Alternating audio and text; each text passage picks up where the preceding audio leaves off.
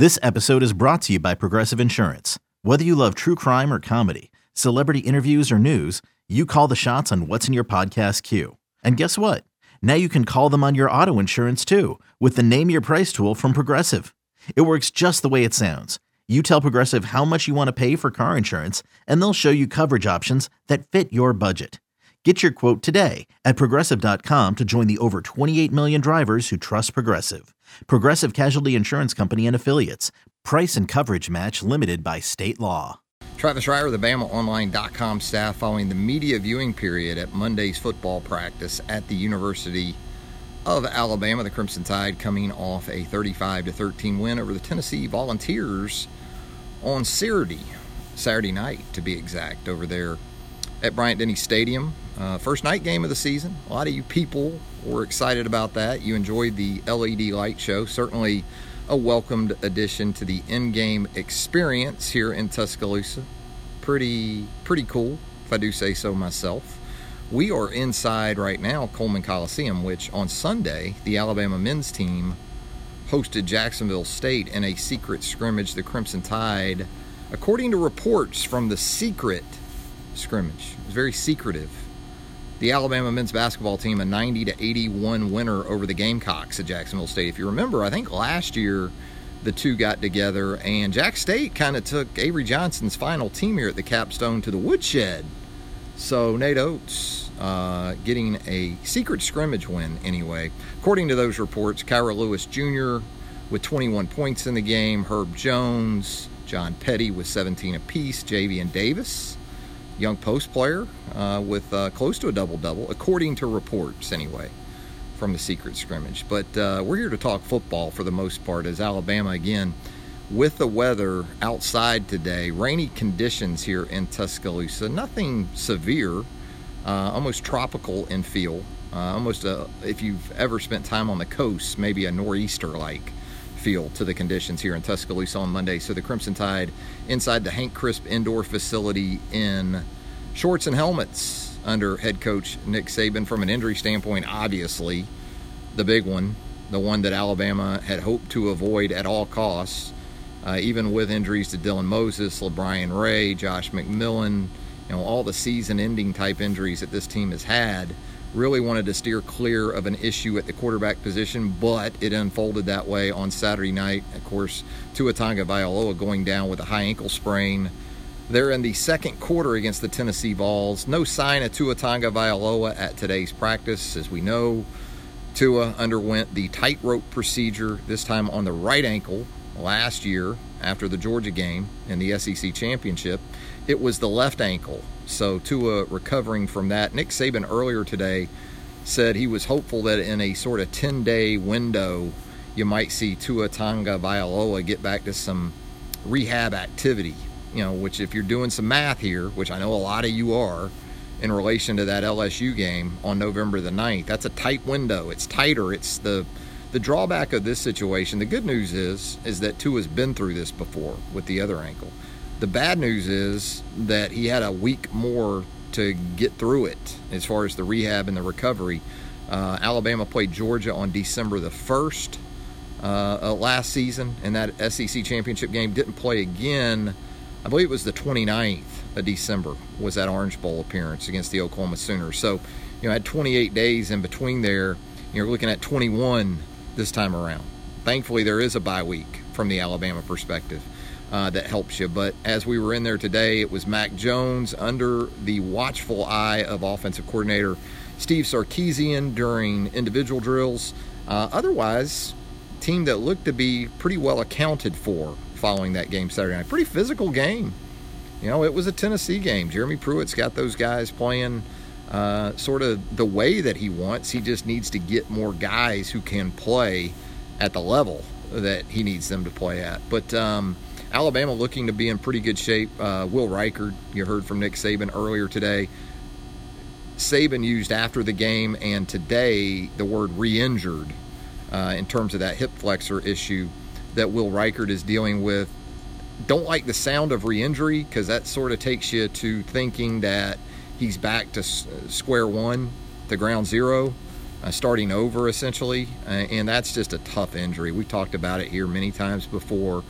Kickers, punters, when you start dealing with quads or hip flexors or groins or things like that, it's kind of the equivalent of a running back with a high ankle sprain. And you don't really know whether or not you're fully recovered until you give it a full go. And that's what Will Riker tried to do Saturday night on his punt that struggled to get airborne. And it was pretty clear pretty quickly that Will Riker was dealing with that hip flexor issue once again. The good news, Ty Perine, man, what a revelation, huh, in the third quarter. A couple of really nice punts, and not just punts that flipped the field, but these were punts. You go back and you put the old trusty handheld stopwatch on it, you know. Those were punts that I had at mid-fours hang time, 4.5, 4.6 hang times. You take that every day of the week. You know, you get a guy that'll average 44, 45 with that type of hang time, you're gonna be just fine. Now we'll see. Assuming Alabama punts this week against Arkansas, we'll see if Ty Perine can carry it over into a second straight game. But a very impressive performance. You saw him get after it in coverage a little bit too with an assisted tackle. So it's good news, bad news. Bad news that you look like you're once again going to be without Will Riker, perhaps for an extended stretch. That means Joseph Bulovas is going to handle your placements, kickoffs, field goals, those things. And Ty Perine, it looks like he's going to be a big part of this kicking game moving forward. The walk-on from Prattville. Stand up, Prattville. You know, go through Prattville a good bit. Hit 65 right there. Get into Montgomery and then go around, hit 231 and head down.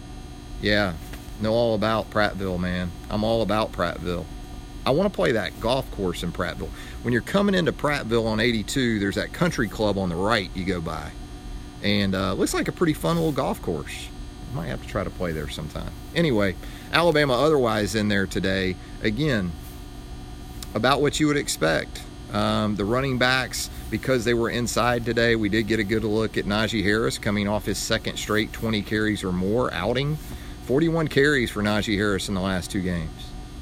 Couple hundred yards and some change for the junior running back. And with Mac Jones in line to start Saturday night, perhaps it's going to be more of a night.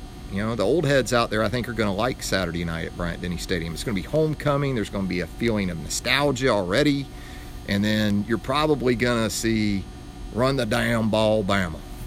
Although, I hesitate to go full 2008 sort of with it, because I don't think there's any way Sarkisian's going to say, you know what, I've got these four wide receivers, but we're just going to give them the night off. I mean, you're still going to get touches for Judy and Devontae Smith and Jalen Waddle and Henry Ruggs III. So I don't think it's going to be total retro Bama on Saturday night, but I'm probably going to grind it out a little bit. And with that offensive line playing at a good level for you, and Najee Harris seemingly in sync, Brian Robinson averaging, what did Brian Robinson average the other night? About 5.7 a carry. You're going to stick with those running backs a pretty good bit. So there you go. That was pretty much what we saw during the media viewing period today at practice. The offensive line early in the week works in pairings. You'll see centers and guards and tackles. Didn't really notice anything out of the ordinary there. Looks like that's going to stay the same moving forward. Chris Owens still wearing that number 84 jersey. You saw him in 84. Chris Owens on Saturday night worked at tight end a little bit in the game. Kendall Randolph sort of in that role now, which tells you they feel like they really need some help more at that traditional inline, hand in the ground tight end position, and it showed up a couple times. Tennessee dominated the edge a couple times against the Alabama run game on Saturday night. I'm Sandra, and I'm just the professional your small business was looking for. But you didn't hire me because you didn't use LinkedIn Jobs. LinkedIn has professionals you can't find anywhere else, including those who aren't actively looking for a new job, but might be open to the perfect role, like me. In a given month, over 70% of LinkedIn users don't visit other leading job sites. So if you're not looking on LinkedIn, you'll miss out on great candidates like Sandra. Start hiring professionals like a professional. Post your free job on linkedin.com/recommend today. I think we're good. Alex Leatherwood, your SEC Offensive Lineman of the Week. Alabama LSU set for 2:30 in a couple, 3 Saturdays from now. 2:30 kickoff, actually more like 2:39. And look, I know people wanted that game at night, but you're going to have daylight savings time deal coming. You're going to be falling back the weekend of November the 2nd. So you're going to have at least half that game at night. And it's a CBS game. And you know how long those go. I mean, CBS game kick off at 11 a.m. And the second half's going to be at night in November. So you're still going to have your lights. You're going to have your lights and be able to enjoy the football. So what do you got for me? Anything today? Donald wants to know who will back up Mac Jones this week. Well, Nick Saban today was asked about Taulia Tagovailoa, and he did, in fact, say that Taulia is the backup this week. So there you go, the true freshman next up. And, it's a big week for the position in general. I mean, it's a big week for Mac Jones for a couple different reasons. For Mac Jones, he needs to establish himself as a legitimate option. If it comes down to it, it's not just about Arkansas with the uncertainty involving Tua, even for LSU. This is a guy that if he's next guy up and you really believe you can win some football games against elite competition with this guy, it needs to be cemented here in the next couple weeks. You don't want to go into LSU week kind of thinking, hoping that Mac Jones can do it. I mean, it's going to be a challenge even if Tua were healthy to beat that LSU team. But this is a big couple of weeks for Mac, and it's a big couple of weeks for Taulia, because if he gets increased reps, that means he gets an opportunity to show that he's grown in his own right, and perhaps he's closer to Mac and positioning himself in a way that, even if it isn't during this season, you go into the off season assuming Tua goes pro. Taulia's in a good spot in terms of that competition with Bryce Young coming in, because most people expect that the young man from the West Coast will be a real factor. What else for me today, gang, on this rainy Monday afternoon in Tuscaloosa? You guys still sleepy from that late kickoff Saturday night, huh? What time did some of you get home? If you made the trip from, say, outside the greater Tuscaloosa area, what was the ETA getting back home after that 8 p.m. plus kickoff, I guess, on Saturday? What was it? When did you get back?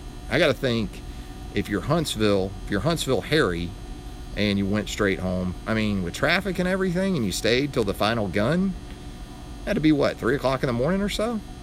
Yeah. Anyway, well, I don't know if the comments are not loading or what, but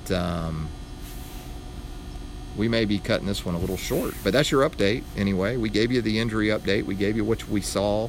We talked a little bit about practice today and hit a couple questions for you. So we'll do that. We'll wrap it up. We've got this going to go to a podcast for you on the Built by Bama online podcast. You're going to be able to access it there. And also you've got a T. Watts and TR Built by Bama podcast from earlier today that should be dropping into your podcast bin there on your smartphone. So this one will be doing the same.